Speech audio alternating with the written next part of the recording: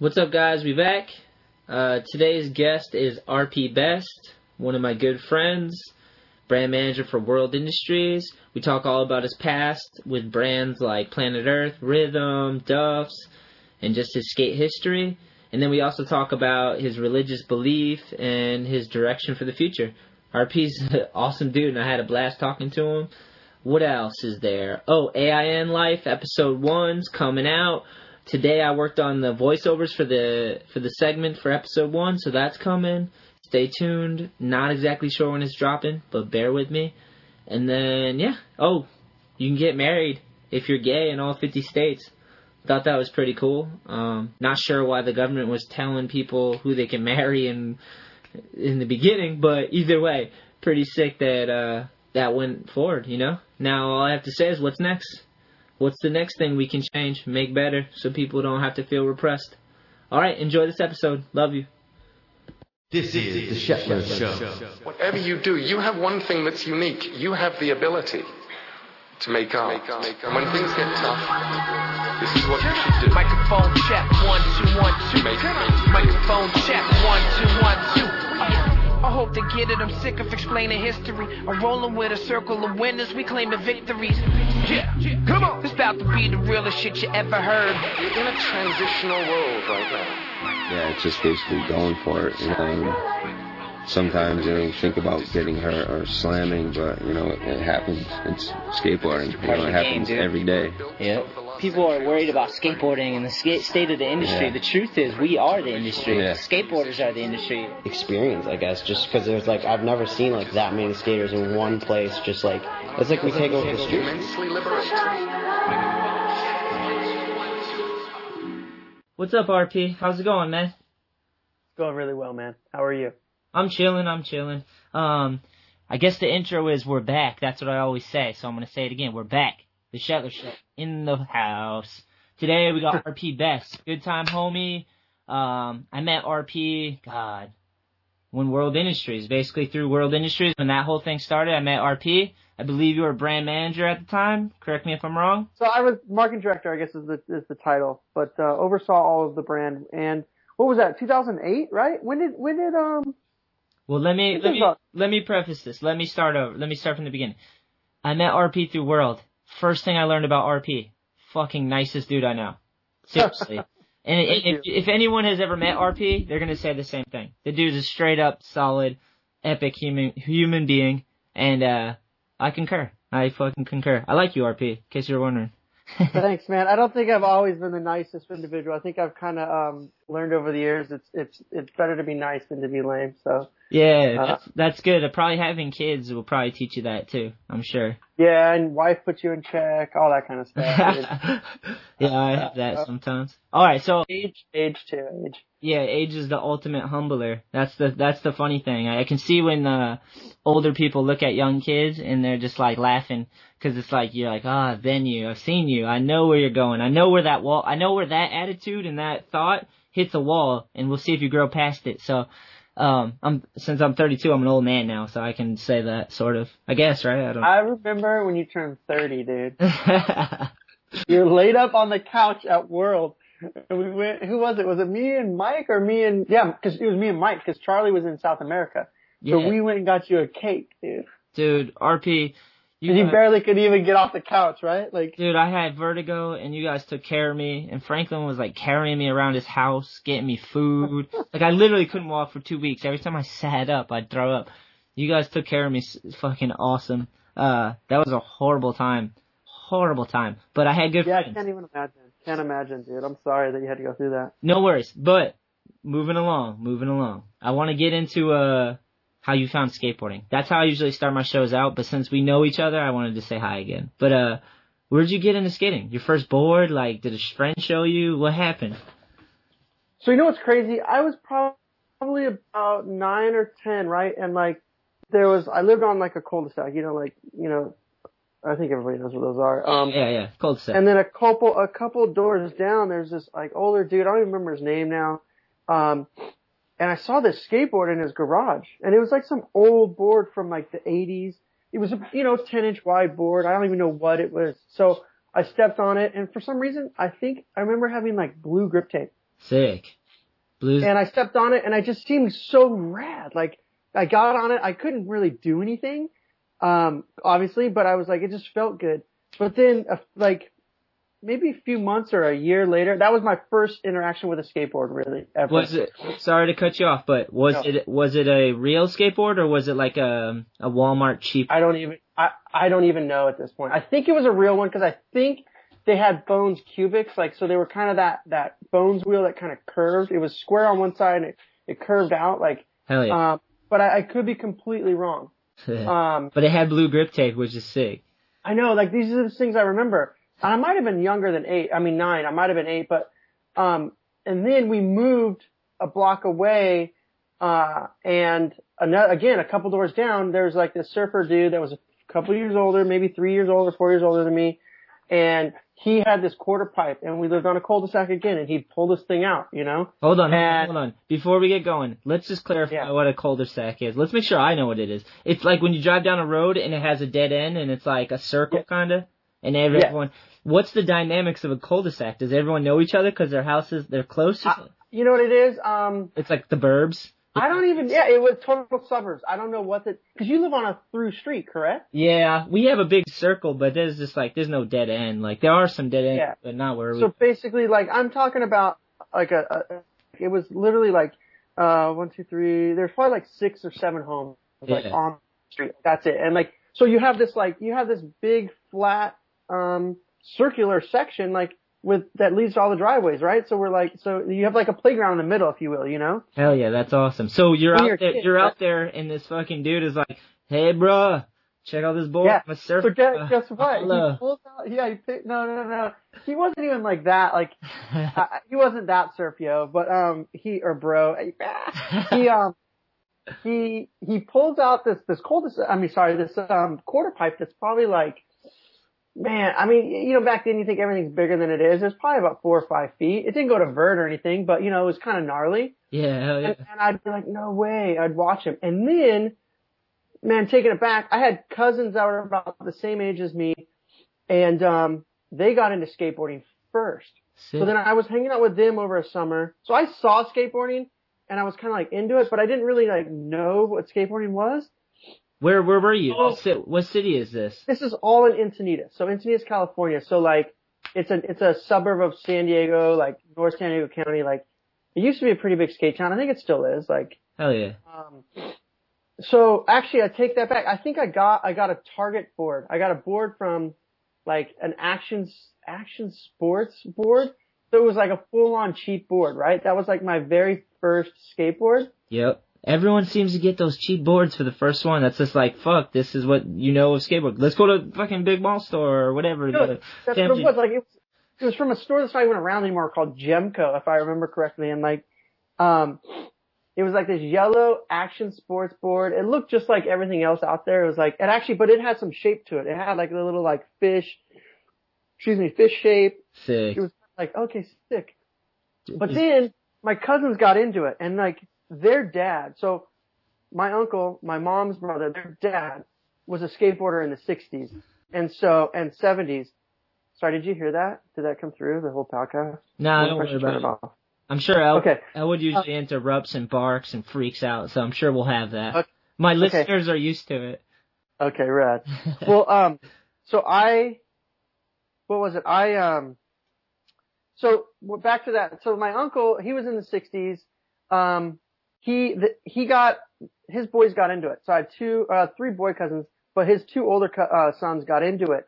And so I went up to their house, which is like in San Gabriel Valley, like Upland. So like in Upland, like kind of by, where Active is out of, you know? Yep.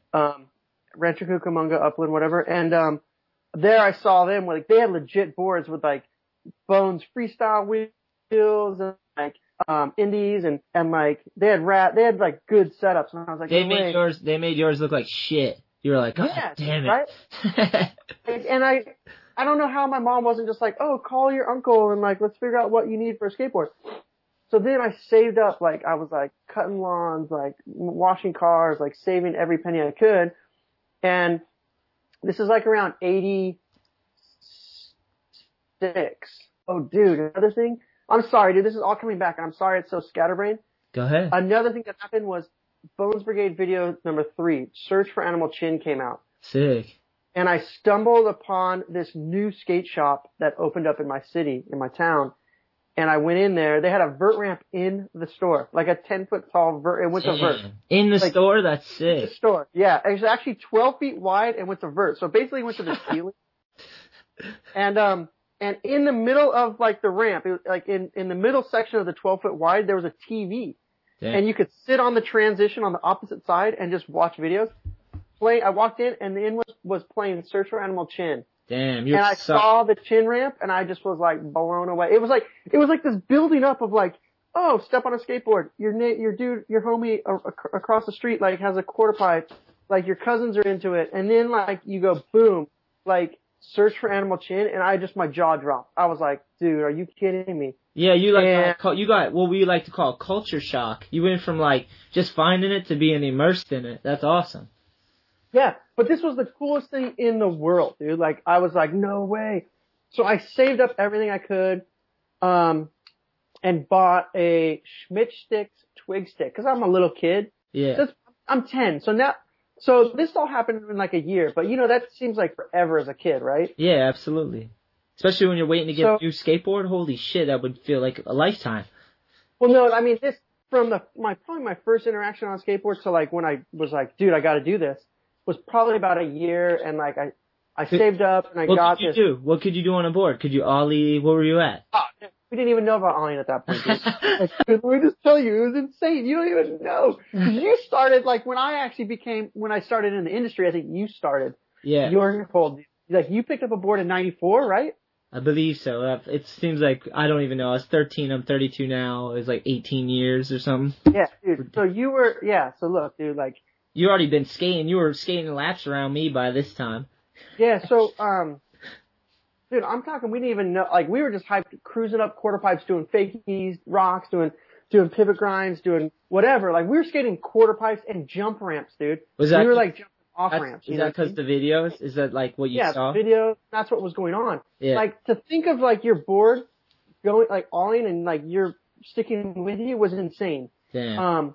So. You guys, that's awesome, but man, ollies are so fun, and kickflips and 3-flips. I know, I totally hear you, but let me tell you, dude, like, I'll tell you about my first ollie in a second. But yeah, I saw it was a Schmidt-Stick twig stick mini, dude. And I know Paul Schmidt now, and that he's the guy that was his brand. Did you tell him that was your first board? Yeah, Paul, my first board. He's like, oh yeah, those were Joe, what did he say? Those were like, Joe Lopes boards that we cut down. And I was like, what, dude? Like, he repurposed boards, and that's what I bought, was one. I remember going to the shop, and it was actually a surf shop. So I went to the surf shop. They had a little section in the back corner. Like, you would go up to a window, be like, hey, what's up? Can I get this board, that board?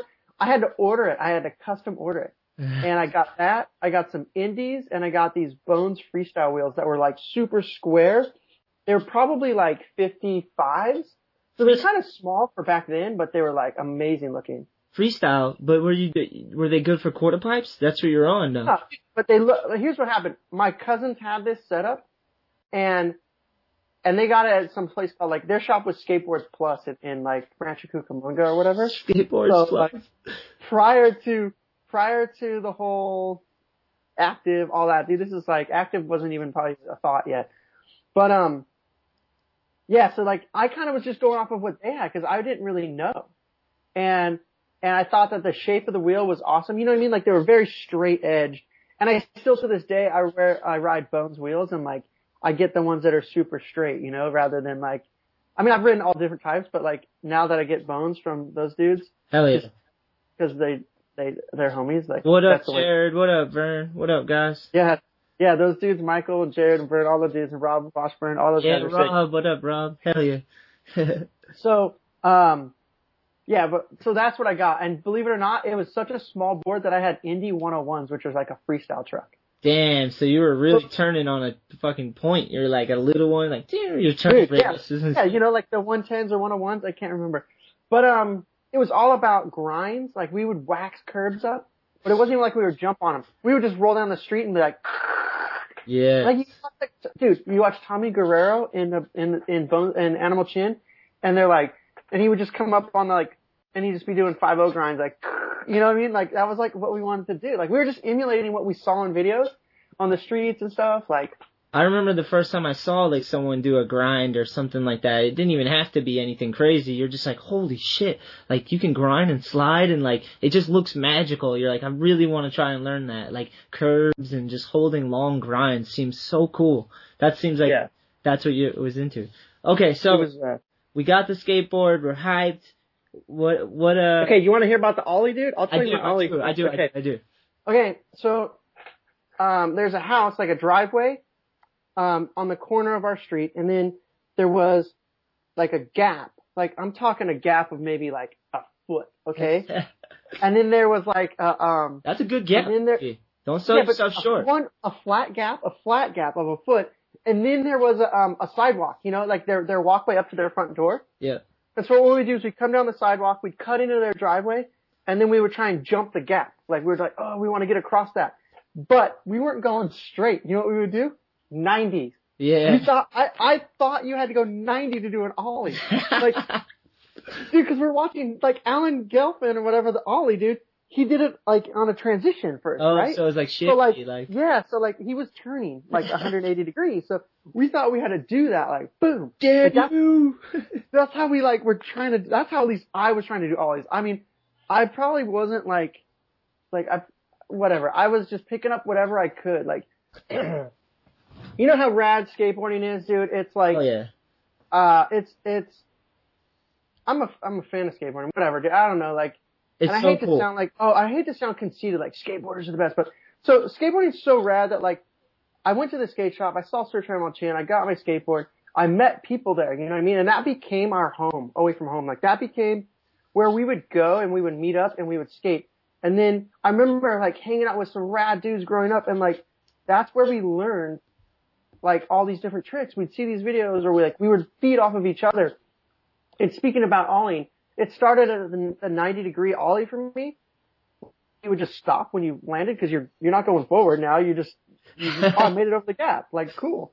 But then, like, we started going, like, and ollieing over boards and stuff. It would be like, no way. We learned how to ollie going straight, you know? Yeah. Learned how to ollie up a curb. And it wasn't even like, it was like, oh, can you Chinese ollie? Like the front, pop off the front of the wheels, you know what I mean? On cracks. Like, I don't think we didn't have nollies yet, dude. We were like, cause we had no noses, dude. We were like, this big noses, dude. It was so different in skateboarding, man. Like, but get this, there's like 2 generations prior to us. So I can't even imagine like what skateboarding, like what the founders and forefathers of skateboarding did. Like they were just like cruising on the street, just having fun. Like, it was just a feeling, you know? It's so rad that, like, what you just described. It's like, I always like to ask people the same question to start out the podcast is how you found skateboarding. Because that is, like, that's the one thing that stays true through generations, whatever trends, all that bullshit. It's like, the one thing that stays true is, like, when someone finds skateboarding, gets introduced to the tricks, to the world, to the culture, to the fun, to the power slides, and in your case, 90 ollies. It was like what my homie that lived next door to us or down the street or whoever I was skating with at that time was like, oh, check this out. It's called an ollie. And it was like, that was, and I was like, no way. Like, we were doing it like 90 degrees. It was like, I don't know, dude. But hey, so back up to like early days in skateboarding. And like I said, like, my cousins and my uncle kind of got me into it. Like, so I had a professional skateboarder uncle in the 70s. You did? 60s and 70s, yeah. Wow. So my mom's other brother, my mom happens to be the oldest of 4. Dang. Her brother that's just younger than her was a professional skateboarder in the 60s. And when skateboarding died, you know, he went and did his thing, like, became a hippie or whatever. And then, in the 70s it came back and he, like, was just hopped on a skateboard again and like got a pro model and all this kind of stuff. Sick. And like he lived like by me. He lived in my town and my mom didn't even think to like hit him up and be like, oh hey, RP's into skateboarding. Like, like link it up. Yeah, like I was like, what? I have all of his trophies. Like I'm staring like in my office I have like 2 of his massive trophies. I got his board with his old setup and stuff with like trackers. Like hang on a second. That's sick. Yeah, I can see a trophy in the background there. Hang on. Oh yeah, you can barely see it? Yeah. So like here's his board right here. Wow, look at that thing. It's a Bob Moore Bullet. See, he has his own graphic, dude. Damn, that's so sick. So it's pretty sick, dude. There's like these are Cadillac wheels. I've heard of them before. With tracker. What's on the tail, RP? What the hell is that? That's a piece of wood, dude. But it's like a skid plate, but a tail, like a piece of wood. What did they? Back when we started, we had these things called skid plates, but like Powell made them called like tailbones or whatever. Like it looks like it just makes your tail thicker. Like they screwed it in to make the tail thicker. Or something? But it was also supposed to protect your board too. Oh, okay. But I bet if you take that off, you could probably get better pop and more like leverage. You know. Again, dude, we didn't know. We used to have rails and stuff. Here, check this out. Oh yeah, you guys weren't thinking about ollies and kickflips. That's right. I keep forgetting. Come on, dude. Hey, wait. Well, let's give a shout out. What's that shirt? That's Alfonso. Oh, this is Everybody Skates. It's by Alfonso Rawls. Yeah, that shit's awesome. The Morrissey Backsmith grind. So sick. Yeah, I'm wearing the Morrissey Backsmith. Hell yeah, Alfonso kills it, dude. Yeah, Alfonso's sick, dude. My buddy Mirko and his homie Harvey work with him too. Like Harvey's his partner, and then Mirko helps him out. So yeah, you know Mirko's the man. I talk to Mirko a lot. Dude, this right there. Look at 3 former world championships, dude. This is All right, hold on. Wow, so the people listening, because there's no video, what RP's holding up right now is this massive trophy. It's got 2 towers. In the middle is a skateboarding, like bronze skateboarder doing a manual. On the top is a cup with like 2 more skateboarders, bronze, doing manis. Damn, that thing is legit. Hold it up a little more. I want to see the base. Yeah, and the base has got a little plaque. What's it say?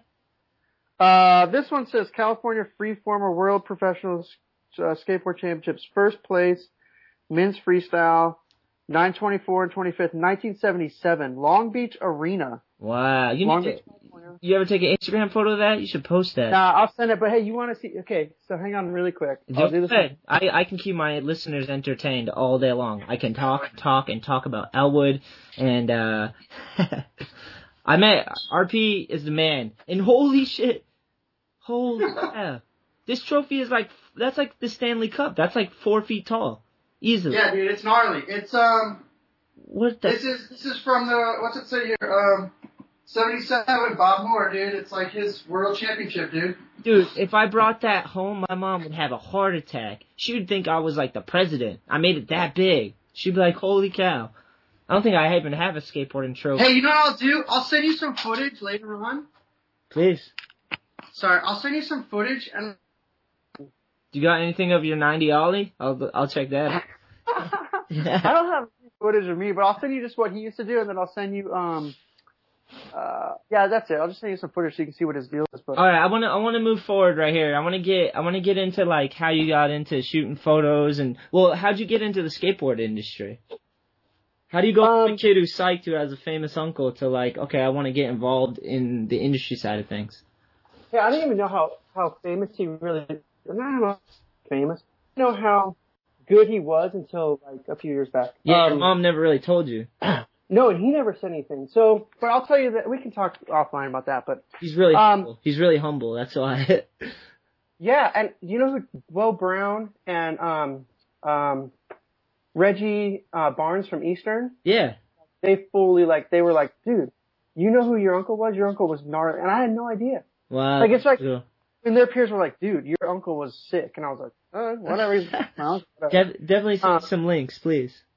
So, I got sponsored by the shop, we used to just ollie so we learned to ollie, right? Then we would ollie. Ollie and stuff, once you got that straight. Yeah, dude, once we started going straight, yeah. So I just started skating for the shop, doing all that kind of stuff, and then, when you get older, you're like, oh, I need to get a job. So I was like, oh, well, I could go work here, at the grocery store, or man, I'd rather go work at the skate shop. Yeah.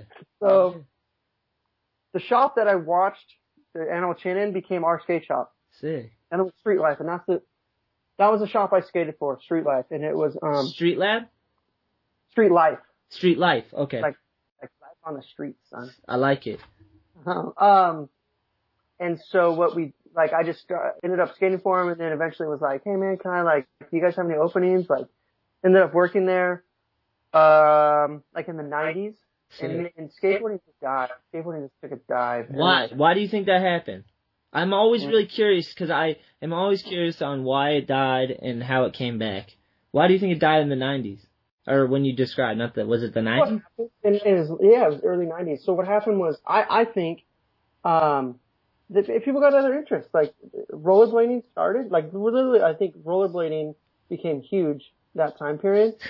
And it just, you know what I mean? You know, like, it's just like, if people, like, it becomes cool and people get into it, people just were not into it. Like, there was a group of people, don't get me wrong, that stayed, you know, strong and kept it going.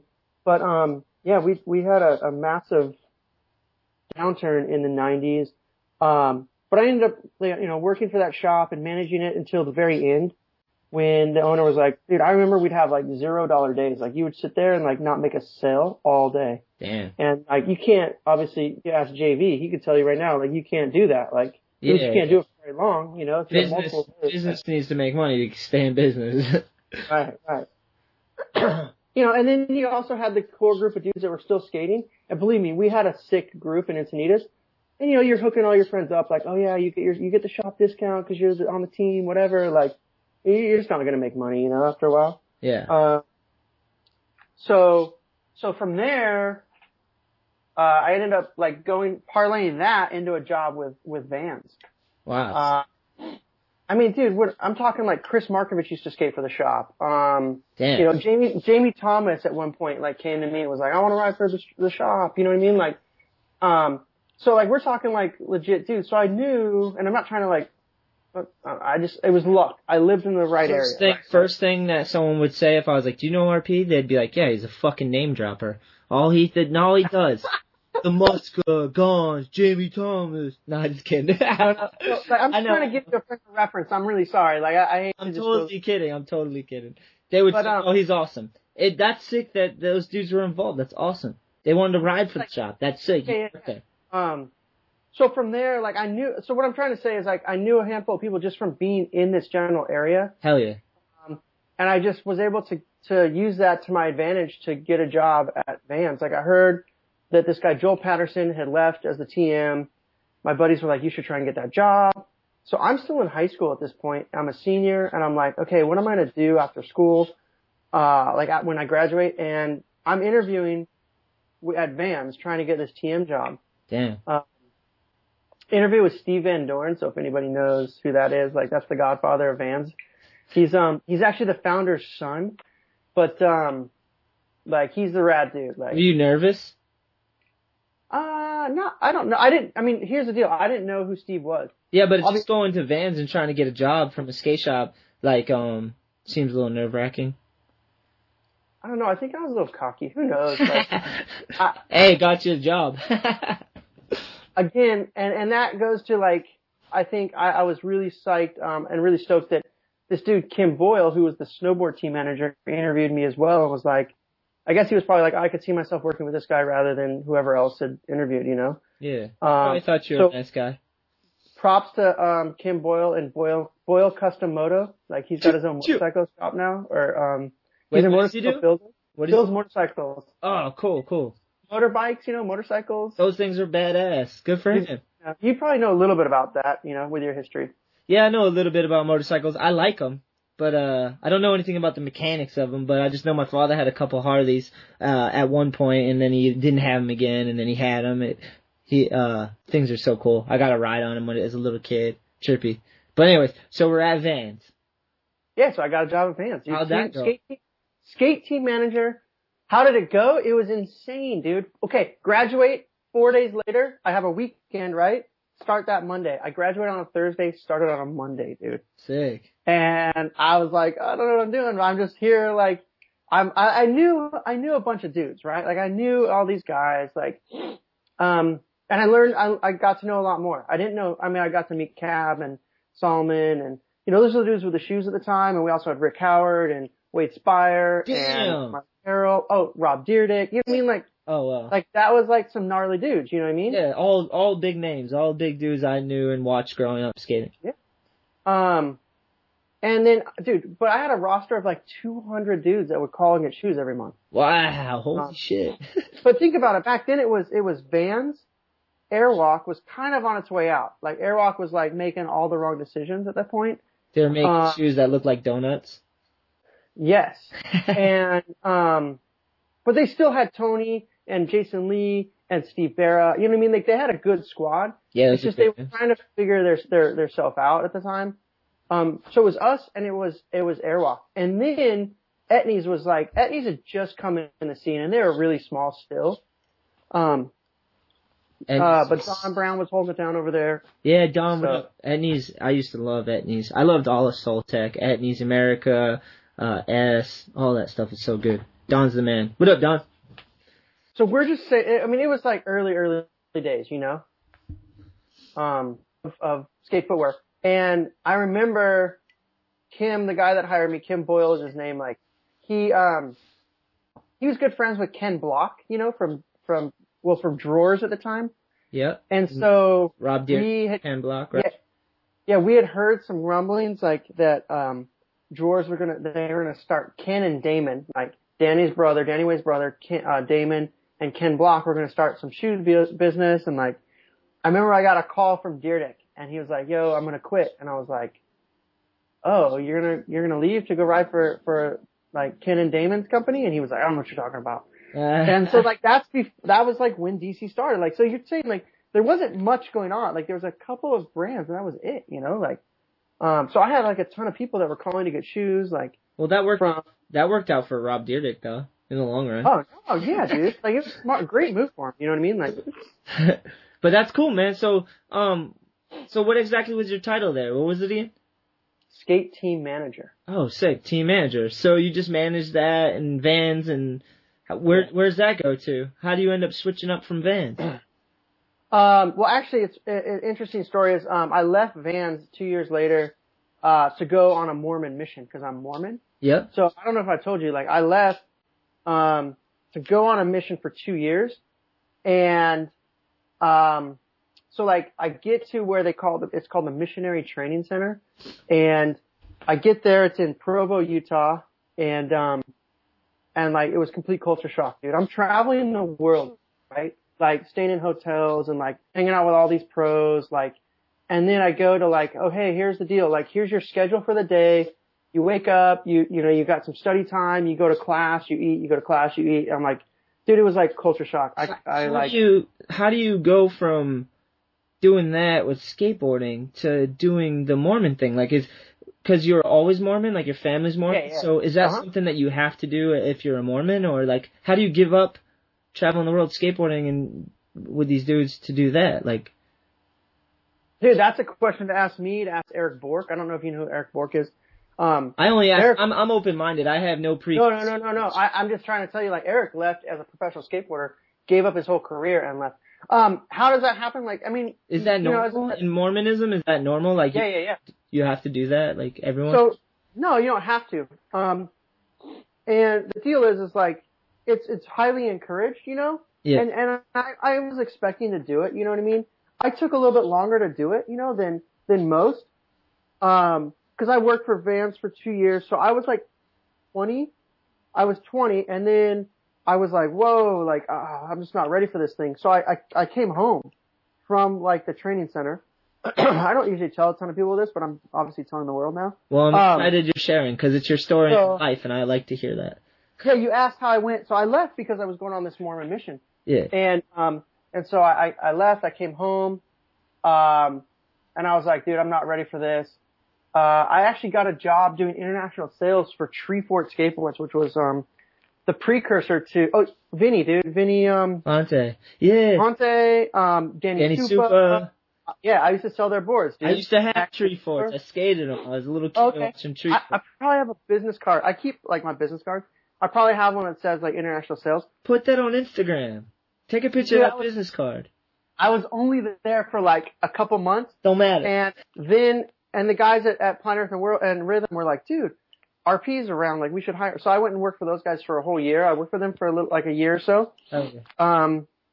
Managed the Rhythm team, the Planet Earth team, the Snow team, with, like, guys like Dave Lee, and stuff like that, and Blaze Rosenthal. They were on the snow team. Was Danny Montoya involved with rhythm and all that? Oh, Danny Montoya was an AM on the rhythm team at the time. Hell yeah. What up, Danny? Ryan Kenrick? Was he up on rhythm? No, he wasn't. He was on rhythm. Dark Star. Yeah. So it was like Jeff Taylor, Sick. Jerry Fowler, Shani Jangwinin. Tried your hardest to pronounce that correctly. No, like his name is Jogana, but he never ever tells people. It's like, and I probably butchered it. I'm sorry, Shani. It's like, but Gene Gwynn is like how he tells Americans to say it. Felix Arguelles, and then there was a couple AMs like Danny who became pro shortly after. Like, so then there's Planet Earth dudes like. What'd you do there? What was your job title? I was team manager for all that stuff. Sick. So. I managed the team with like some rad dudes. Like there's a lot of dudes. I remember being like 15 or 16 deep in a 15 passenger van, dude, driving to like Slam City Jam. Dude, everyone you named is like dudes I grew up watching skate. Like big fans of everyone you named. Kenny Anderson was on the team, dude. Woo. We had Joey Bast, who now has like a shoe on Adidas again, like, and Richard Angelides. Like, dude, congrats to those guys. Yeah, that was cool that they did that. I saw that. It was all homies, dude. We were all homies. We were all skating, like, together, hanging out. Like, I was there trying to make sure that they got what they needed. And, you know, it was really kind of still early on, like, trying to get them coverage where I could. But, I worked with Ty Evans there, dude. Worked on a couple of video projects with Ty, dude. That's sick. So, were you shooting photos? Not yet. I was shooting some stills, but I wasn't doing anything yet. I had a little Canon, like, not point shoot, but a Canon DSLR, like, obviously film camera. Sorry, man, excuse me. No worries. And you know, it's funny, like, dudes would give me film, like Atiba, and those dudes would be, oh yeah, and they'd give me tips, like, oh hey man, like, okay, push this to 3200, or pull it to, it was like rad, like, they were totally giving me tips, dude, like. That's sick. And this is like early days, like Atiba had just moved out from Colorado, like an Akko, like, and again, I'm name dropping, but I just, dude, it's like, this is like what happened, like.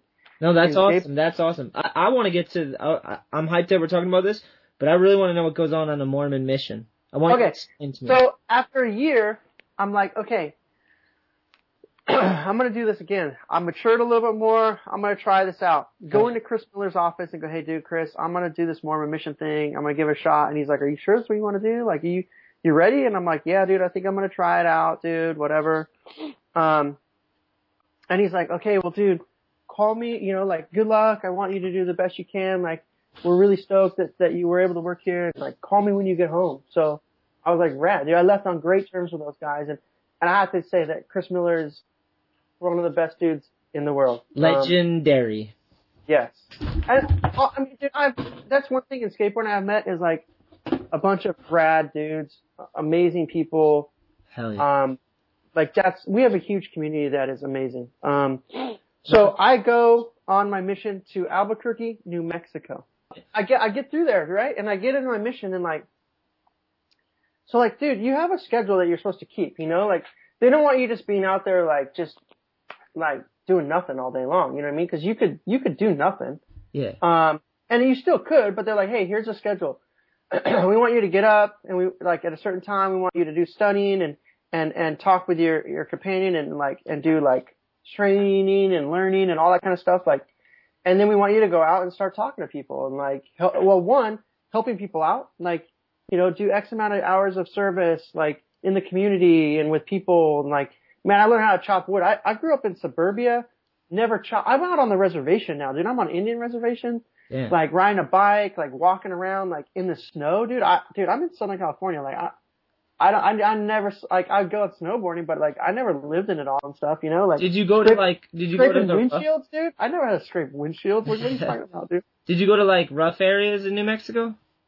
Yeah, I had a little bit of that too, but like it's a lot of it's Indian reservations, you know. So like we would go and knock on doors, or we'd deliver like Bibles or Books of Mormon, or like whatever. Like people would see commercials and they call and they want that stuff, so we'd go and deliver it and talk to them. Yeah.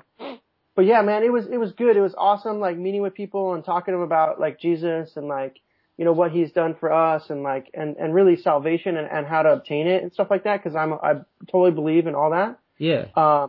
And so that's that's what you would do. You know, we would help out. I remember on my first area, we would go to Head Start, and we'd help out in like the preschool. You know, me and my companion. So you're there with another missionary. So it's like two dudes at all times, and a lot of that is because, you know, like you want someone to watch your back in case like someone accuses you of something. Yeah. And like, you know, you go 2 and 2, like to go out and testify and stuff. So we were talking about heavy concepts and heavy stuff, so I imagine some people might not want to talk about it either, you know? Oh yeah, and you don't talk to everybody, and some people, you know, they're like, go try, like, eat it, you know, whatever. Like, you don't force it down on them, you're just like, No. I don't think I've ever forced it down on you either, you know? Never. Like, I wouldn't even known if I didn't ask or you didn't tell me. I've never, when I think of you, like, I don't think of a Mormon. Not to say that in a bad way or whatever, but when I think of Mormons, I just think of like people on bikes with backpacks. That's all I really think. I don't know much about it, but when I think of you, I just think of RP, awesome skateboarder. I call them the dudes, the guys in ties, dude. Yeah, the guys in ties. Yeah, perfect. So yeah, man. I mean, you stay with a companion. You get switched up every so often. So go to different areas. So I got to see some awesome landscapes in different areas. I got to meet amazing people again, both companions as well as other missionaries, and then also like people that you just come in contact with. So was it? I've been in some hoods too. You know what I mean? Like, in hindsight, how do you feel about the decision you made to go do that, leaving your situation? Dude, you know what? Let me back up, because I'm sitting here working for Planet Earth, and I'm going to church. Right? I'm still Mormon, you know, and so I was going to church. And my buddy, my really good friend, he comes home from Uruguay. He went on his mission to Uruguay, and he's a surfer. And so like, he comes home, and this is one thing that stuck out in my head. Like, and I remember to this day, he comes home, and in his like homecoming address, he gets up and speaks to the congregation, and he's just talking, and he said, you know what? I went for 2 years and served the Lord. And he goes, I went down to the beach to D Street, like our local break that, you know, he and his homies would always hang out at. And he goes, I look at the things that I did and the stuff that I've learned and what I've done over the last 2 years. And then I went and I saw my buddies at D Street doing the same exact thing that they were doing 2 years ago. And he was just like, cause here I am going like, dude, I don't want to miss like everything that's going on in skateboarding and in the business and this and that. But when my buddy told me that, I thought about it. I was like, oh, no way. Like, the dudes are still just doing the exact same thing down at D Street, like, you know, like, they never got out of their environment. It was like, town like, east. Why don't I go do something? You know what I mean? Like, you know, and do this, you know? And so that's one thing that really made me think about and go, okay, I think I'm going to do this. I'm sticking to it this time, you know, like, yeah. And so it was rad, man. Like, I have to say, like, I learned a ton, life skills, dude. I had to live off of like $130, I think, a month, dude. Like, damn. I rolled through the hood, dude. I was like saved a ton of times because I had this name tag on my chest. I was the guys in ties, and I was a man of God. You know what I mean? Like, you know, you the hood, even they respect even like, man, you gotta watch out. They're like, yo, yeah, we're not gonna like it's. I'm the like, the hoods I grew up in. There's a lot of angry, depressed, alcoholic, drug addicts, people that were kids having kids. Like, it wasn't like, I don't know, it wasn't a happy hood. So people show up preaching God and stuff when you're when you're in the midst of hell. Sometimes you just don't want to fucking hear. You're also trying to help them too, right? Like, you're trying to help them and show them like that there's something that they can look to, a higher power that they can look to and help and get help from. But they still respect. They're not going to go and like, you know, like, I mean, I guess I was blessed too, because I didn't ever encounter it, but like, yeah, I guess they could have pulled a gun or a knife or whatever, but, you know, I mean, I think for the most part, like, there's respect for like people that, you know, are of the cloth, if you will, you know, like, in those areas. So I guess I was watched over and protected. So, but yeah, dude, I mean, I don't know what else. I mean, do you have any questions about it? No, I think you summed it up. It kind of explains that you went off and you got life experience. You know, a lot of people grow up, a lot of skateboarders, pro skateboarders grow up and, you know, everything's kind of just, they turn pro and they're off touring and they never have any life experience. They don't know how to hold down a job. They make a bunch of money and lose it. Like, how many times have we heard that story? So I was just curious, like, you know, I mean, first of all, I know nothing about Mormonism, but I mean, that's fine, you know, but, I'm really just curious as the 2 years and what you gained from it. And it sounds like you gained how to get some life skills, how to talk to different people, different perspectives. Like, it sounds like it was fruitful in your adventure, you know? Yeah, I would never give it up again. Like, I learned so much. So I have 2 boys right now. Yep. I'm totally encouraging them to go and to do it. If anything, it's an opportunity for you to give back to God, who has given you everything. You know, that's my belief, and so it's an opportunity to give back to Him. You know what I mean? And to give back to others. Like, I'm a believer in helping out others. You know, so. That's a rad thing to be a believer in. I like it. All right, so we go from 2 years doing this, gaining this life perspective, and you come off your mission. Who am I gonna call, dude? Who am I gonna call? Okay. Chris Miller, dude. Damn, sick. I was like, hey, dude. No, I was like, hey, I'm home, dude. Like, and he's like, it literally was like, what do you want to do? And I'm like, well, I'd like to, work in the marketing and promotions department again, And he's like, and at that time, actually before I left, we had just started Mercury Trucks, and I don't know if anybody even knows what that is, but like, I used to skate them. Hurricane too. Remember Hurricane? Yeah. So I started Mercury with Chris Miller, like, it was really he was like, let's do a truck company. So like, I started meeting with people to develop it and make it. Mirko says he remembers me like walking around the office sanding this base plate, trying to come up with the shape, cause we had Bondo, like, we were like making the shape and, I thought we were going to be like on a computer, like, okay, like let's make this like CAD drawing of like the base plate and the hanger. And I went and I was like, are you kidding me? Like, we're drilling and shaping it with like Bondo, and like, how do we make it symmetrical? They're like, it was here's so some Play-Doh. rudimentary. Here's some Play-Doh. See what you can do.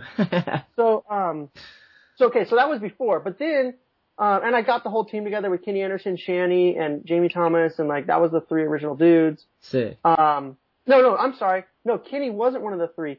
It was Kane Gale. Kane, Shanny, and Jamie Thomas. And the reason being is we kind of wanted to reach out from outside of the Planet Earth and Rhythm umbrella, even though Shanny was on Rhythm. Yeah, bring some different people into the mix. Yeah, into the fold, into the house. And from there, they started audio. So when I got back, audio had just started. Sick. So I was working on Planet Earth and Rhythm.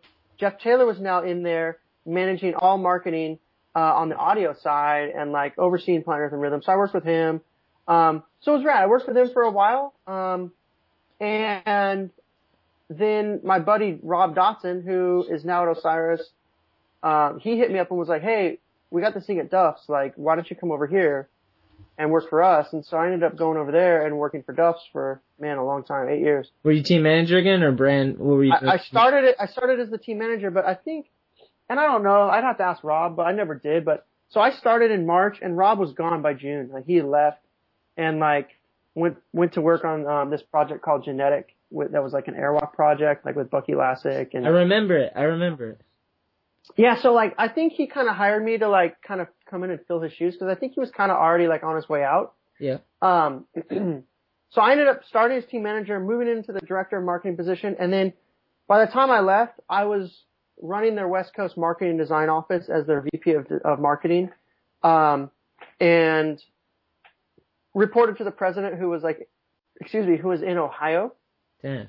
So he didn't want to move. He would come out to the office every month for like a week or so. And so, yeah, I ended up working for Duff's for 8 years. And I mean, again, worked with amazing people like Matt Hensley, Ragdoll, Lizard. Dude, that's where I met Lizard King. No shit. The Liz. You met the Liz at Duff. Oh yeah. Like, I have photos of my first okay, so I started shooting photos, really kind of started shooting photos at Duff's. And the reason being, well, I picked up a camera and started filming because that was my responsibilities, because Ricky the filmer left. Ricky Beanball, the dude. He was the filmer. He left, and so I took over I tried to. I can't even say I took over his I tried to. But I still wanted to shoot still photos and like, and you know who kind of like showed me that that's what I should have been doing was Jeff Taylor, because when he was at audio, with him at audio, he was shooting photos too, and I was like, I want to do that, Hell yeah.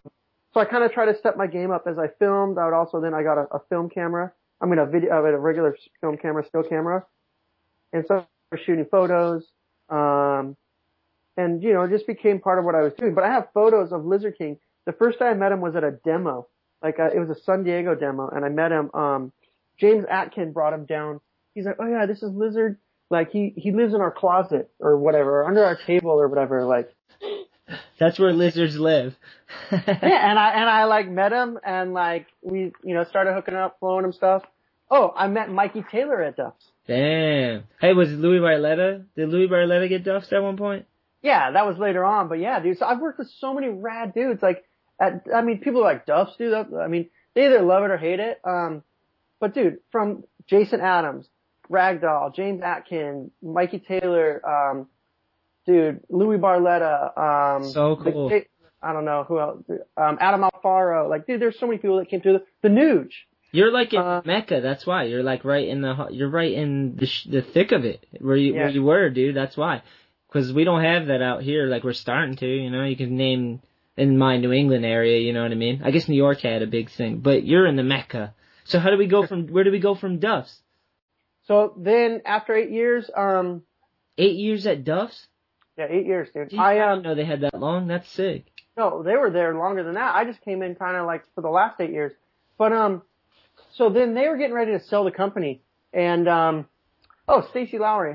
Dude, there's so many dudes that I hung out with. Stacey, and I'm sorry if I forget anybody that hears this. And, dude, there's so many dudes at Duff's. Like, I'm sorry. Like, Stacey's legendary. Yeah. So Stacey, I brought Stacey in, to do creative and design at the very end of my time there. And I remember I went to the owners. They were Canadians, and I met with them at a trade show. What's that all about?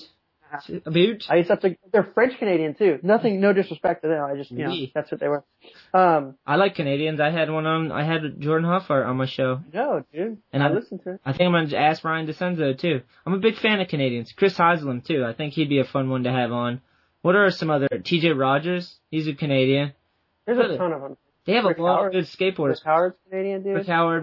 Rick Frank. Rick McCrank. Dude, there's a million of them. Yep. Moses. Remember Moses at Conan? I remember Moses at Duff's, dude. Oh, you did? That's right. I remember he was at Duff's. So yeah, dude, there's a million people like that I worked with over the years at Duff's. But so I asked the owners. I was like, "Are you going to sell this thing?" And they're like, "No." And I knew that they were already in discussions to sell it. Yeah. So that's when I was like, I'm going to bounce, because if they're not going to be honest with me and tell me, and so I just was like, okay. Time to move on. And then in comes World Industries, dude. Like the Big John. What was the state of World Industries at this time when you came in? So they had just acquired it from Dwindle. Okay. John, the 6'8" John, Yep. He, John Dickinson's his name. Just actually spoke to John yesterday. Great catching up with him. What happened? So they had just bought it from Dwindle. His company, he didn't just form it. He had licensed the footwear for, 3 years, I think, prior to that.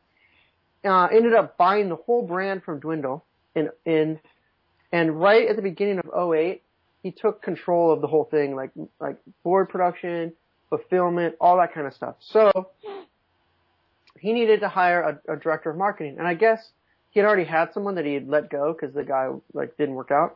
Got my resume, I guess he was hyped on it and brought me in. And so that was beginning of 2008, around the, first quarter, March or so, 2008, started there, with a lot of oh man, I have the ultimate plan for this thing. It's to get back to the roots, to get I wanted to ultimately get Kareem Campbell, on the program and be dude, Kareem, figurehead, and build a team from there. We had a small team of some decent dudes, but I wanted to get grow. You wanted to bring back the original. That's kind of how I got enticed when you guys talked to me. Was your thing was hey, we want to support you. We want to get back to raw street skating. We want to get back to what World was, the essence of skateboarder, and that's where I was fuck, this sounds awesome. And I grew up liking World Industries. Kareem Campbell's one of my favorites, and just every video they put out was so sick, and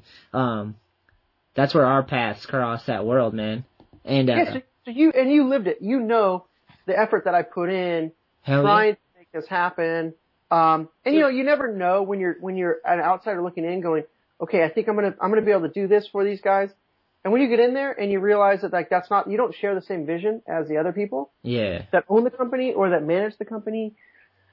So you're like, okay, And then you got resistance. That's what happens. The way I sum up the whole world thing is that it's a business decision at the end of the day because the people that own it aren't really skateboarders. So it's not, I wouldn't be mad at them. It's like if I owned a scooter company, you know what I mean? And it was making me money. Yep. If I acquired a scooter company, it was like Shetler Scooters, which I never would do. But if I did, and then scooters started tanking and not making me money, I'm not going to keep my scooter brand if my heart's not invested. So I totally get that. But we had a good run. Like, what I really like about the world was, like, you acquired some epic people to be involved. Like, you had Charlie Thomas as the team manager. You had Andy Cannon that rode for it and had his heart invested in the brand as well. Mike Franklin, Chris Ortiz, Timmy Knuth, where, like, you know, Derek Fukuhara, like, the list goes on. Mendenhall, like, we acquired a lot of epic. We had such a solid crew. So epic.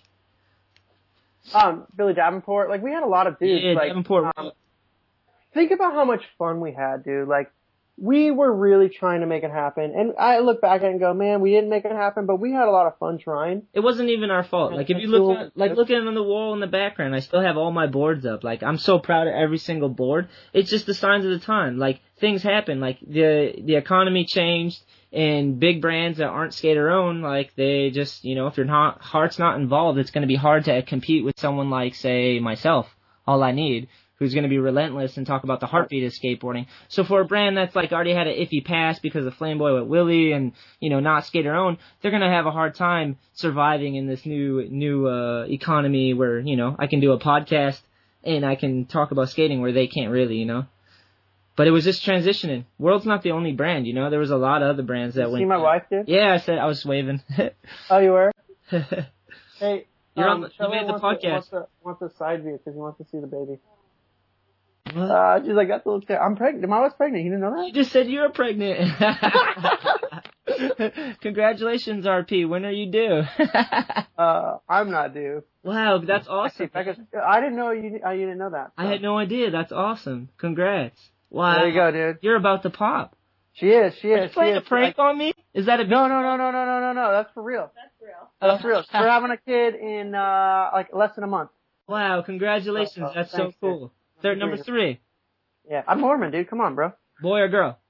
We don't know. We're just letting it's breaking news on the Shetler Show. So, I'll let you know. But by the time it comes out, I'll let you know.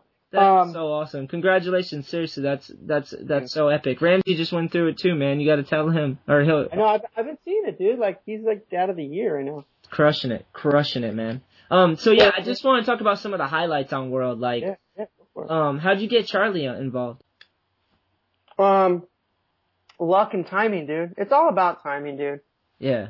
So, they had me running the team and doing marketing, and I was just like, dude, I don't have time for all this. I can't be going on all these trips and, like, organize all this stuff, and then also working with these major retailers that we're working with. So I was like, dude, a real company would have a team manager. So we got Charlie involved. He was what was he? He was at Given, I think it was. And yeah, was it Given, I think, at the end? And so, like, he ended up just looking around, and I was like, dude, let's do this. So he came over. I think that's about the time we started talking with you. Yeah. You know, the Zoo York video just dropped. What was it? Zoo York State of Mind, was it? State of Mind. Amazing video. You had a great part. And we were just like, and we were actually talking to Seamus. Yeah, like, Seamus. What up, Seamus? And another good dude in skateboarding, man.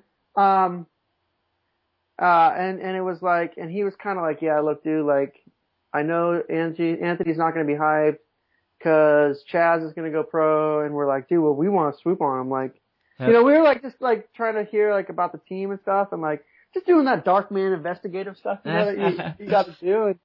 And then that's when we started hitting you up, you know, and like, yeah, when I got the call, I talk about it on my other podcast. When you guys called me and were like, that was the time when I didn't know what was going on with Zoo. You know, they had already said they were going to turn me pro, and then, you know, it just kind of lingered on. They actually said it in a magazine, like, there was print that was like, yeah, our next pro, and then it just lingered on, and then you guys called. It could have been out of, like, certain dudes' hands that were like, yeah, we're gonna turn him pro, and then it was like, yeah, I mean, Vince once again, decision, you're like, a brand that's not skater owned, so it doesn't offend me at all. Like, I know, like, the amount of work I put in, so I was like, it was a big goal of mine to go pro, like, I was like, I don't know, I just put my whole heart into skateboarding, and to me, I always wanted to have a graphic with my name on it, and like, that seemed like such a cool thing to have, all the people I looked up to, and like, I had dedicated my whole life to skateboarding, and like, I don't know, that's like one of those achievements. And when you guys hit me up and you're like, look, like, we want to turn you pro and start building a team, to me, I was like, this is awesome. Like, that's awesome. I get to be a part of something new with skateboarders. You guys were skateboarders, and Andrew Cannon and Charlie and you, and like, you guys were just excited about it, and I was super excited too, because you guys are going to make my dream come true, which you did. I got a shoe, and I got the boards. I have so many boards. Like, you know what's crazy? Like, if you think about it, dude, like, you were pro for World Industries. I mean, dude, World Industries at its peak was a pretty gnarly brand, dude. Like, yeah.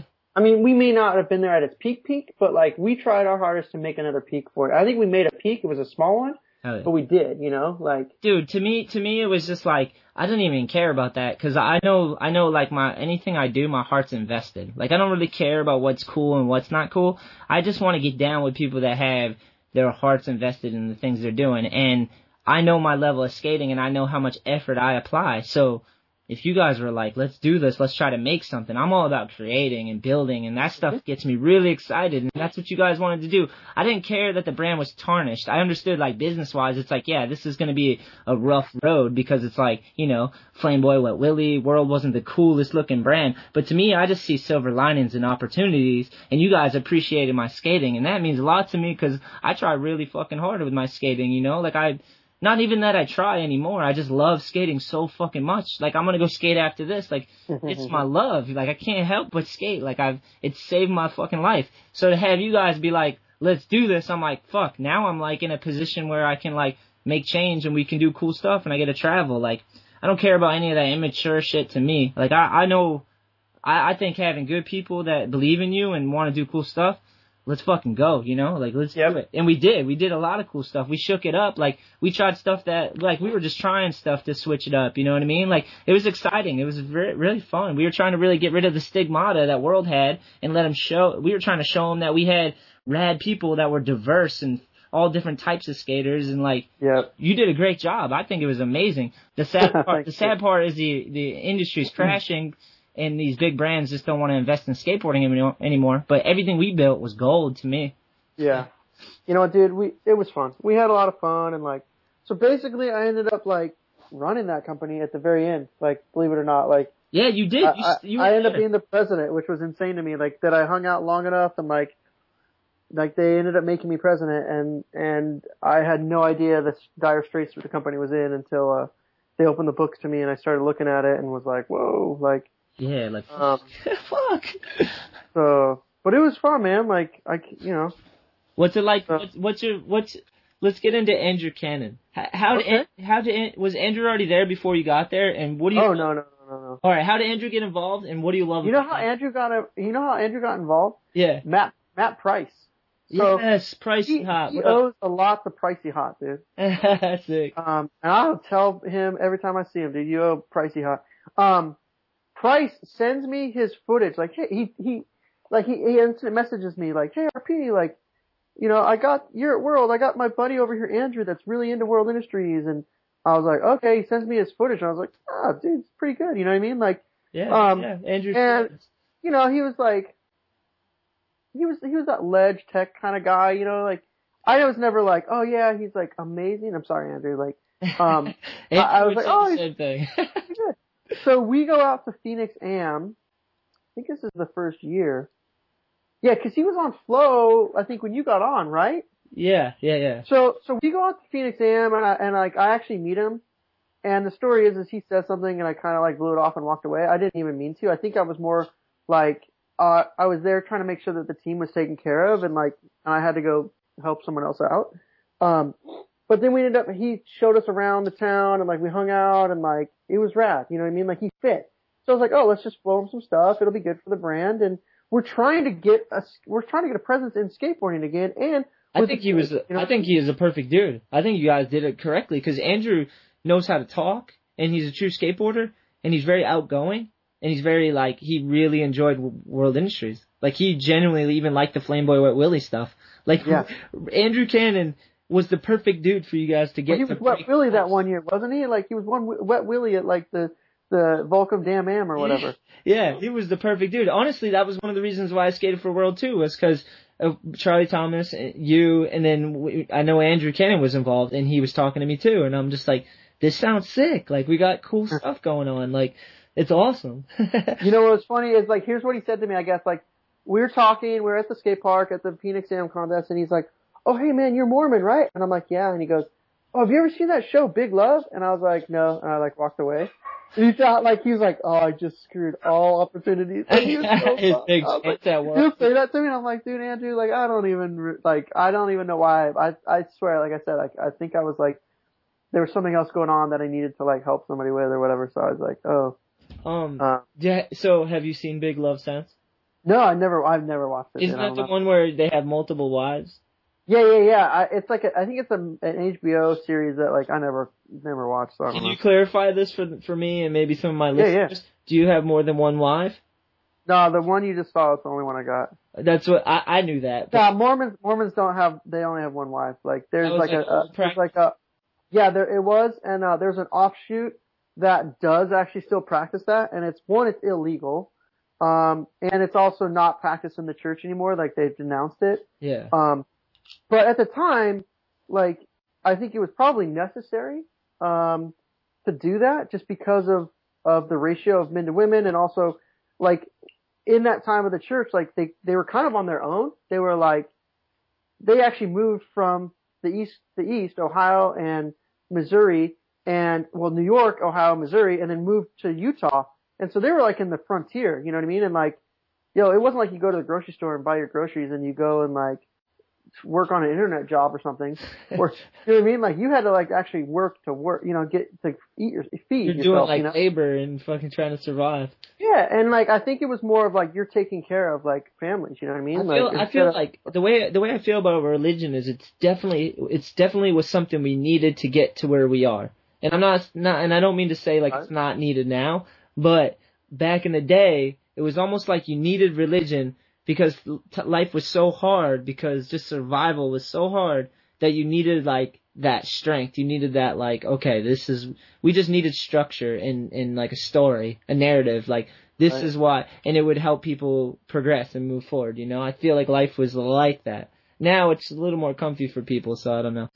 No, it is, but, I think we also, we do need, certain things, like, I think the civilization or will never get away from certain needs. But I also think back then too, and the Mormon church and faith today is still very family focused. So that's why it was like, oh, hey, like, we gotta, you gotta be a part of a family unit that can take care of you, Family's good, community's good. Those are beautiful. Those are the things we need more of today, honestly. More community. So, yeah, only one wife, dude. That's good. Okay. World Industries, we're moving along. I want to talk about Ortiz. How do Ortiz get involved? How do you know Ortiz? I talked about Ortiz the other day. The hand rub. He'd always do that. Okay, here's what we're going to do. I was having lunch with somebody on Wednesday, and they were like, oh, man, I should have ordered what you ordered. I go, dude, you want to pull an Ortiz? And they're like, what? I haven't seen that dude forever. What's he do? And I'm like, well, he's usually like, okay, here's what we're going to do. Hand rub, obviously. Yeah, okay, excited. We're going to... Fucking excited. Okay, you're going to get this. I'm going to get this, and then we're going to split it. Family style. And for dessert, always dessert, right? Always. So I've known Ortiz for years, man. I knew he was shooting photos at Planet Earth. Like, Ortiz has been in the game for days, dude. Over 20 years. Yeah. And so Ortiz was hitting me up. It was great to get reacquainted with him. Like, with anything, like, it comes and goes. You hang out with someone for a while, then you move on and do something else, and, like, Ortiz was a made man, built up 411, did all that stuff, like, hell yeah. So he was coming to the tail end of 411. He's like, oh man, I'm looking for freelance gigs. And it was like, let's do this. Like, and he was a great consultant because he did more than just shoot photos of you guys, like, he would spark adventures, Yeah, he worked hard. Ortiz worked hard. He was invested for sure. And he, you know, he may not be the guy that's going to go and sit in the gutter with you guys all day long. He was a little bit more scheduled, you know what I mean? Like, which is great. Like, He's an older man. He's an adult, right? Like, Got kids. yeah. So like, he's got to schedule his time, but he's a hardworking dude. You've seen him at the Dew Tour. Oh, dude, Like, I admire Ortiz. Everything I know about Ortiz, I really like. I like that he cut Andrew Cannon's lip with a plastic knife. I like that a lot. I like all the 401 stuff. Ortiz is like a gem. He's a real individual, and I have nothing but good things to say about Ortiz. Let's think about the New York apartment, dude. Oh, New York apartment, Ramsey, Ortiz, Lakers, Celtics, finals, dude. We've had some amazing times, dude. Yeah, Like, we talked about it on the Ramsey podcast. I don't know if you got a chance to listen, but we talked about the New York whole situation, because that's when Ramsey was like, he was homeless and he didn't have nowhere to go, and we gave him all our extra like blankets and stuff from the tour and gave him food, and we talked about that on the last podcast. So if you get a chance, go back and listen. Ramsey's really open and honest about his life and his situation, and he's excited. So it's pretty cool. It's a good podcast for sure. It's family, dude. I think it's all, dude. These are family. You guys are gonna be homies for life, you know? Yeah, absolutely, man. That's why I was like, I want to do a podcast with RP. I wanted to, like, I could have done it earlier, but I wanted to wait until I was like, I want to talk to RP. Like, I want to really call him up and just chop it up. Cause I've been so fucking busy with building everything with All I Need, the New England Ant, Show podcast, like just hustling, working a 9 to 5, like, and skating on top of that, trying to film, shoot photos, and just do what I love, you know? So I was like, I know, check this out, dude. I know we're going to get back up, and this is it. I was just hyping you the other day. Hell yeah. So my kid's in 4th grade. And his teacher's like, I want to do a radio show at the school, and I'm like, no, podcast. Yeah. And I sent her your podcast link. I was like, here's a link here. Yeah. Check this. I sent her the Chris Cerrone show. Do you know the Cerrone show? I do. Yes. Oh yeah. Have you met with that dude yet? I haven't met with him, but I've spoken with him on the phone. So hopefully in the future we'll link up. But dude, that's awesome. They go to Taunton every month, and I'm like, I'm like, Taunton? No, you gotta be with Shetler, dude. Yeah. And they're in your biz. They're in their podcast. He's gotta come skate. We could skate too. I'll take him to the edge and get him in. Tell him I'll get him in for free. We'll skate mini ramp for some flat ground. So I was like, no, you gotta do podcasting. So I just brought you up like the other day, like, so it's amazing. Like, let me just tell you, like, school nowadays, insane. Like, my kid just goes to public school. Excuse me, but the teacher, they have an online magazine. Yeah. So they're learning how to, like, build a magazine. I mean, it's not anything aesthetically pleasing at this point, but they're learning how to do stories and take photos and attach them to, like, things. And then she's like, I want to do a radio show. And I was like, no, podcast, yo. Like, you should do that. Yeah. It's really cool, like, how education's happening right now. Like, super excited. I love everything that's going on. I think the internet and all the connectivity is helping everybody, and as long as they don't fuck that up with the internet, we're good. You know what I mean? Like, we can see each other. I was talking about this the other day with someone, and it's just like, it's like having a mirror, because it's like, the more connected we are, the more we can express ourselves. Like, back in the day, it was just magazines, or you had to work for some huge Fox or whatever to get on TV, but now it's like, I can literally start up a pirate radio show, or whatever you want to call it, and like, especially when I'm trying to do in skateboarding, like, I can just express my heart about what I love about skateboarding and why I do what I do, and my story and everything. So people know, like, if they're gonna buy All I Need, they know who's involved, they know our direction, they know what we're doing, like, they either like it or they don't. But there's no, like, we don't have to just make a cool ad to try to get consumers. I don't have to just go, hey, this looks cool, you know? It's like, no, we make good product, we do awesome shit, and then we have a direct line of communication through the podcast, and the numbers keep growing, because I gotta have awesome people on. Look at the shirt. Perfect example. Yeah, awesome. Like, Alpha's all, like, self-made through social media, dude. Yeah, technology. Like, it's beautiful. Yeah, he just has been making stuff and throwing it out there, and people are like fans of it, and they like start buying it now. You know what I mean? Like, the cool thing about the technology and everything and social media and all this stuff is it just helps us, like, I feel like we get to know each other better. Like, everybody. So you don't feel like everyone can be themselves now, because with the internet and everything, we can express ourselves very thoroughly. So if there's any genre of anything out there that you're into, you can find it now. Or you can get a niche. You know what I mean? Like, back in the day, it wasn't like that. They'll just repress you and, like, you're the oddball, you know? But now it's like you can just get online and express yourself and explain it and da-da-da. So then we get to know each other. We get to know each other inside and out. which is rad. Yeah. But it's also scary for people in power and like government and stuff like that because they work in secrecy and like behind closed door stuff. And it's like, as everyone's like, pretty soon one of the next presidents is gonna have a Facebook. You know what I mean? Since birth, they're gonna be documented. Yeah. So it's gonna be a lot harder to hide stuff, like transparency. You know what I mean? So I don't know. I just think now that we can see each other and see like who we are and what the people are, like all over the world, it's like we can cherish the good things. You know what I mean? Like good qualities. It doesn't have to all be financial so much. Hey, dude, since we're talking about politics. Yeah, sorry. I think I'm going to use this opportunity to come out and tell you that I'm going to be running for mayor for Carlsbad for 2018. I can't tell if you're joking or not. Are you joking? No, I'm serious, dude. Well, you said politics and you said social media, and that's how I want to run my campaign, is I want to run it socially. Dude, that is awesome. Good. Because I feel like in Carlsbad, I want to like, we're pretty, I don't know, man. I want to make it pretty youthful. You know what I mean? I want to go and hit that younger demographic. So, but yeah, dude, I think I'm gonna give it a shot this year, dude, or next, like, I guess it'd be next year.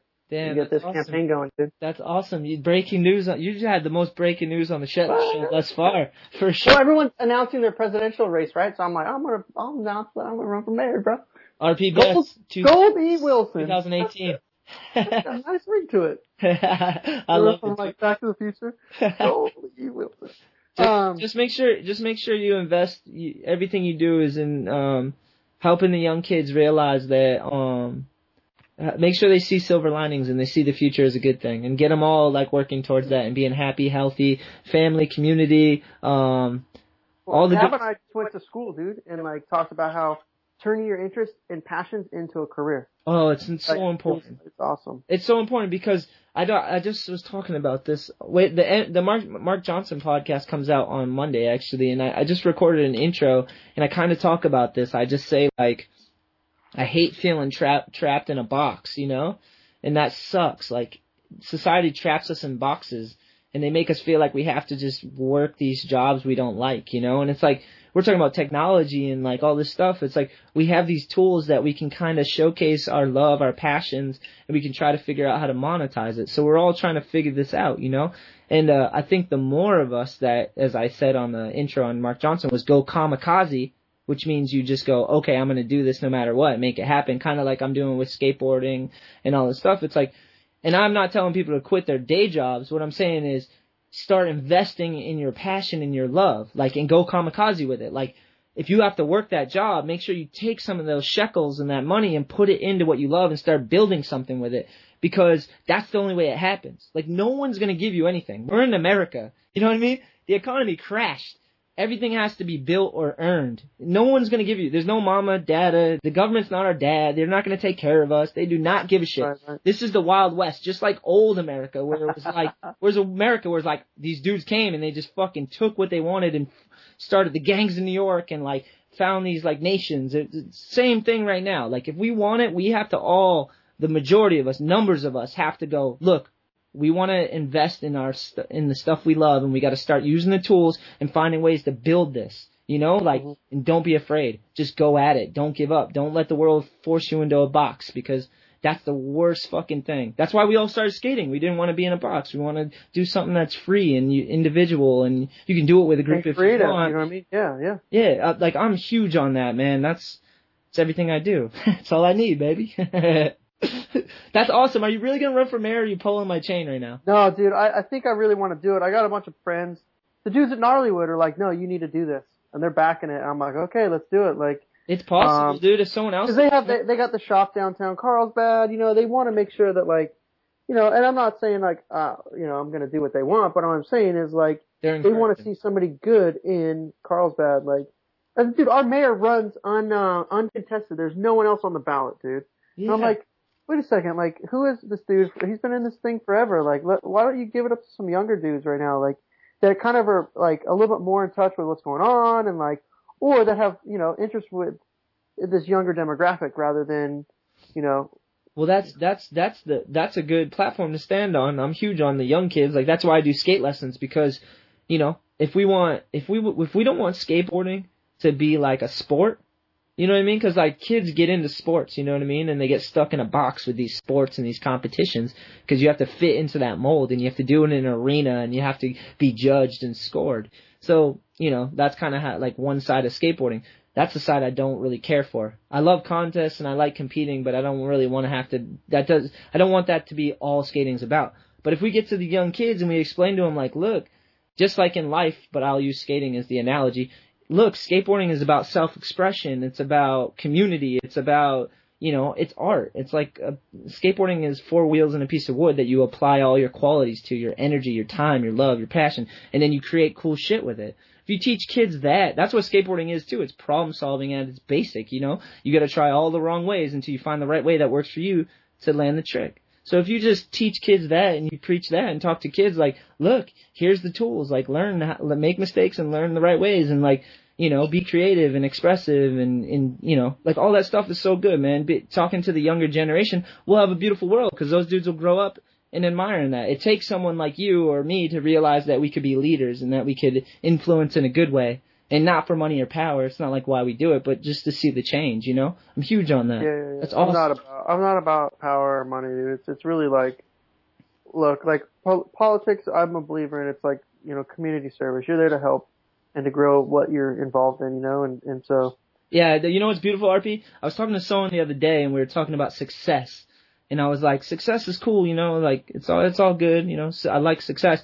But it's not, I feel like it's not really success if you're the only one on the mountaintop. You know what I mean? Like, if you're the only one who's successful, that's not really success, you know? But if you bring, like, everyone with you, and everyone comes along and you guys build shit together and you have a whole community of people, like, to me, that's, like, success. Because you could be the only dude who has money and happiness or whatever, but you're not really going to have happiness if everyone around you is still struggling, you know?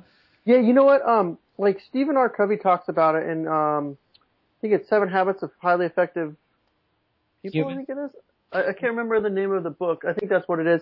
And he talks about, like, you know, you want to get a win-win situation. So, like, you want to come up with something that is going to be a win for you and negotiate a win for you, for your opponent or whatever. So, like, you're working to a win-win solution rather than, you know, I'm going to come up on this guy more than he's going to get from me, you know? Yeah, you shouldn't have to tear him down to come up, yeah. Right, and you go into that negotiation with the idea that there's enough for everyone, for enough to go around for everybody, right? Like, It's not like you're going to be the greedy guy. It's like, okay, I'm going to go into this with the philosophy and mindset that there's enough to go around. So, you know what I mean? Like, you could be up there by yourself on top of the hill, but if you really go into it thinking, like you said, like, there's enough to go around, let's all elevate ourselves rather than just the one individual. You know what I think about too, not just in life but in the skateboard community right now, is I feel like if we want to find other ways to monetize skateboarding and for other people to make money off of skateboarding, and not to get rich or whatever, just to like do it and to make some money and like, you know, do what you love, then we have to try all different things, you know? Everyone can't be a pro. Everyone can't be the contest winner. So now that means we need more people thinking outside the box trying to do cool stuff, you know? Like, this podcast is an example of that. It's like, I just want to voice my opinions and have pros on and let them share their stories. Not just pros, but people in the industry, people I like, have them on and share stories, and like, this keeps growing. You know what I mean? Like, there's things that we can do that can benefit skateboarding or benefit a community, not just skateboarding, but any community. And it's like we need key role players, you know what I mean? So like, everybody can do that.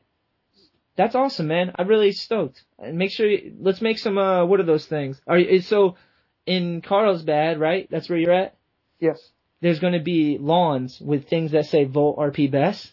Are there going to? Yeah, we'll see, dude. Things? We'll see. Or it may not even be that. It may be the hashtag, dude. Then you have to go search it out, bro. Come on, bro. You should do both, because I just think those things are funny. The signs, lawn signs. Oh, dude. Dude, I love them, man. I don't know. I mean, we'll see. Like, it just depends on how much money it's going to cost or whatever. But yeah, man. Like, I have interest in a lot of different things, and I got a question. Do you think your religion? Do you think your religion will affect this at all? You know what, dude? Keith Moser. Remember Keith? I love Keith. Yes, Keith is the man. So Keith has been talking about this for years now. Like, cause we used to carpool when he was working at World. Hell yeah. And he's like, you need to run for mayor. You got no dirt, dude. You got no skeleton. You got the power of the church behind you. A man of God. No, dude, I mean, whatever. Like, I'm sure people in the church, like, it'll be a network for me to get my name out there, but like, Yeah. I don't know. I mean, there's, people have opinions in church as well. Like, they may not want me, they may like the current person, or if there's someone else running against it, Yeah. So, whatever. Like, I'm not going to use the church as a platform. Yeah. But, it's a good community because really that's not what it's there for, but yeah, I mean, I'm sure if people will know my values through my religious affiliation. Yeah. And they'll probably, want to, vote for me because of they know my values and my core, ideals. So. You ever think about a podcast? I wish I had time, man. Like, No. I'm hustling right now. I'm hustling right now, dude. Like, I'm about ready to have another kid too. So I don't know. Damn. Dude, I'm consulting right now. So I'm working I basically have three clients or jobs. So like, I'm working for ProTech as, marketing and team management. So I kind of like went back to that, you know what I mean? Yeah. And then I'm working for World Industries as, I guess I'm marketing and international sales and licensing. Yeah. And really kind of trying to help brand manage, I could tell you about that. That's craziness because they don't. Do they have a skateboard team?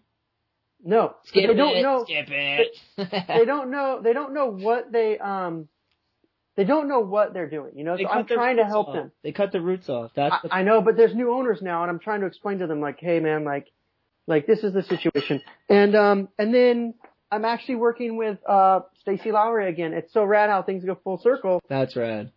Stacy just launched a footwear brand in the outdoor world.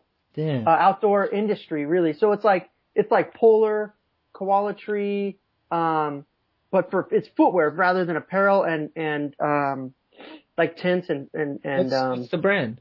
It's called Ridgemont Outfitters. Oh yeah, I've checked them out. It's very cool. So basically his idea was, he designed, dude, it was rad. He's self-taught. I mean, he went to school for design and art, but then pursued a professional skateboard career, like, I don't even know if he got a degree. I should probably know his story, but I don't, as many years as I've worked with him. But he was like, he went on his honeymoon with his wife down to Costa Rica where they were going to go and whitewater raft into where they were staying, and they're going to be staying in this eco lodge and taking hiking trips throughout the days and doing all these different adventures. And so he's like, oh, I need to go get some outdoor shoes. He's looking at the shoe wall at these it was probably REI. I don't even know where it was. And he's like, I can't wear this stuff. I'm a skateboarder. He's like, I only want to take one pair of shoes and I don't want to wear those goofy looking things through the airport. You know what I mean? Yeah. I bet you I don't want to be seen in that. You know what I mean? That's not really who I am. And so he just took some skate shoes and then threw them away at the end or when he got home because they were just toast, Yeah. So he decided to make something that was a crossover that was something that looked aesthetically pleasing to him. And I would think to us, in general, cause I think they look rad. And then that actually functioned well. So right. They're water resistant. They've got a lug sole. So they perform off road, and so you could take them on hikes. You can walk to the coffee shop. Then you take your dog for a walk, you know what I mean? But you look cool, but if you were oh, I need to go up this trail, oh, I'm not going to slide out, Yeah, it's got the technology for outdoors and climbing and yeah, so I put them and it's got I put them on for the first time. This is just a low top canvas. This is actually suede, but we make a canvas one like this. Huh? I mean, dude, it looks like a skate shoe, right? Dude, you could skate in that for sure. I have skated in them, but the only thing is it's got a lug sole. So it's just kind of weird, but dude, they're grippy as can be, it's a cool concept, and he's just getting it off the ground, so it's rad. I look at it as an opportunity to learn and to grow as well.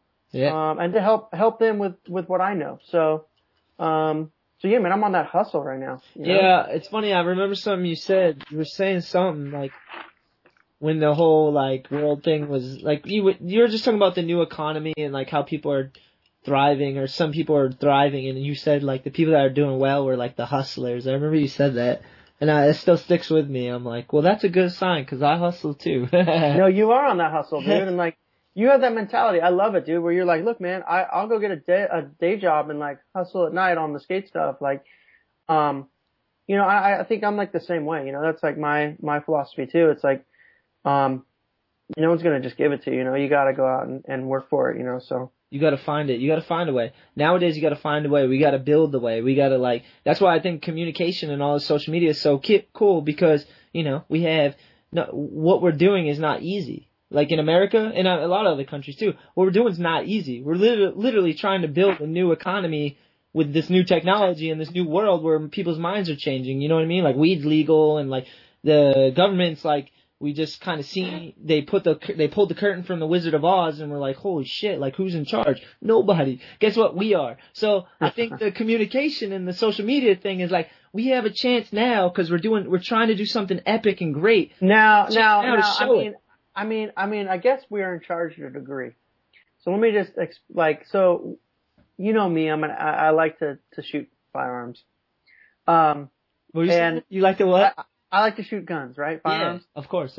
And so we're trying to get a range in Carlsbad, like a gun range. Yeah. You know, you've been to my range over here at Oceanside, right? Dude, so much fun. Shooting guns is fun as hell. We're trying to get one here in Carlsbad, and like the city's trying to shut us down. And I'm like, look you have 250 people right here at the city council meeting right now, like for a gun range. Like, you need to listen to the people. Like, yeah. And like, don't, like, this is a, you know, by us for us, you know, like, this isn't like, you guys tell us what's right, or like what's good for us. You know what I mean? There's no dad. The government's not our dad. They're not. They try to be. They try to be. Yeah. You know, and that's where it's like, yo, you gotta slow it down. Let's listen to the voice of the people. You know, and like, so, and it's funny because like I talked to the gun shop owner, who's the guy that is trying to get this range put in, and like, really nice range. You know, like high end, like all modern stuff, and like, you know, he knows what he's doing, and he's just like, yeah. It needs to go to the voice of the people. Like, we need to have people, they need to listen to us. And I'm like, I totally agree. And that's where, this is where, the communication things come in. Like, with whatever struggle it is, whether it's building a skateboard community, building, you know, trying to get a gun range and start the gun community where people want to do it safely in a safe environment and just for sport. Finally listen about skate parks. You know what I mean? Like, finally listen about skate parks. Yeah. So, like, I mean, that's how many people are using skate parks now, dude? Like, when they build them. Yeah, so the technology is there for that. That's why I think podcasting and social media and all that stuff is key, because it's not like if you can get enough voice and you can state your opinion and we can get our points across and find detail, it spreads. That information spreads across the fucking world. You know what I mean? Like, the truth spreads is what I'm saying. So if you really love something and it's truthful and you can understand that and express it properly, we have the tools to do that and connect and unite. Like, you know what I mean? That's the whole idea with the podcast with all the skateboarders. I want all these skateboarders on to come on so they can tell their story about how they fell in love with skateboarding, why they skateboard. I want kids in the next generation of skateboarders to hear the heartbeat of skateboarding and to know it wasn't about competition and that it was about the love. And then I think that shit spreads so fast that'll just get more people in skating, you know, and we'll have new expressions and new characters and different genres. It won't be so in a box. But it's the same for everything, you know, whatever. If you believe in gun rights, like hunting or whatever, like, start expressing that. Like, use the tools. We gotta use the tools to do it. It's what we got. It's the only thing we got. No, I agree, dude. Hell yeah, RP. I'm gonna go to the skate park, and we're definitely gonna do another podcast, another time, because I want to catch up again and do this again for sure, especially when you're running. Once you get dude, dude, yeah, for sure. Maybe after having a baby too, I'd like to talk about that as well. But I'm gonna go to the park. But how I end most of the podcast is I want you to, if there's anything you're stoked on, if people want to reach out to you, or if you want to share any plugs right now, by all means. I mean, I don't really have any plugs other than, you know, the 3 brands I listed before, obviously, because that's who I'm working with. Ridgemont. So what was Stacey Lowry's brand again? Ridgemont Outfitters. RidgemontOutfitters.com. Then ProTech, man. I mean, original since 73, dude. Like, making helmets and safety gear. It's a great brand to work with. Awesome. And then, obviously, I've been with World for over 7 years now. We can skip over that. Then I'm skate team. Some skate team. Okay. By all and then, hey, one more thing that I'd like to say is, like, dude, I'm super comfortable sharing my faith and stuff, and like, I feel like when I was younger, I wasn't necessarily as comfortable. I'm still strongly involved in my faith and in the church, and I want to encourage people that maybe are like wondering and questioning about their, faith or what they do. And if it melds with like skateboarding or whatever they're into, like I think that you can have both. You know what I mean? Like, I don't know, like if that makes any sense. Don't give up your faith or your religion or your belief system, to try and fit in. I think you got to be who you are and be strong and be an individual, and that's what makes up the community. I guess that's so, that, and then, I guess at RP Best, RPBESS, like everywhere I go, across Twitter, Instagram, whatever. Snapchat. And RP's, short for real player, right? Yeah. That was our nickname. Hey, RP, thank you so much, man. You're an awesome dude. And like I said in the beginning of the podcast, I think you're one of the nicest dudes, and I think you're very real and genuine, and I would vote for you, man. I would definitely vote for you. You got to move to Carlsbad, dude. That's all right, man. Well, thank you. Right, Peace. Thanks. Take care. Hang on, brothers and sisters. Liberation is near. It's almost time. 10 seconds. Ready? 9, Hell yeah. 8, Say, come on. 7, To all my people, where you at? Put your fist up. We gon' twist up. Say, come on. Come on. Experience the train. Up, north, hop, board. Come on. Experience rocking with the reed.